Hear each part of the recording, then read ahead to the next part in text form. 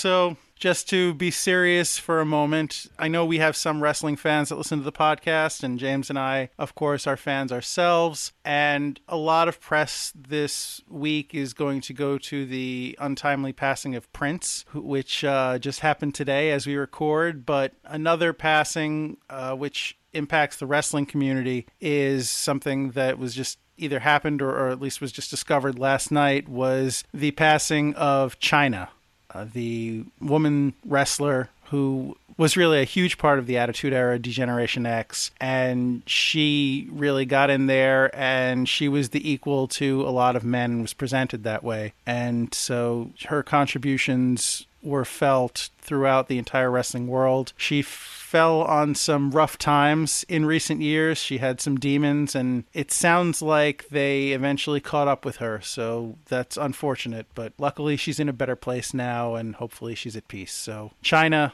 rest in peace, and thanks for the memories.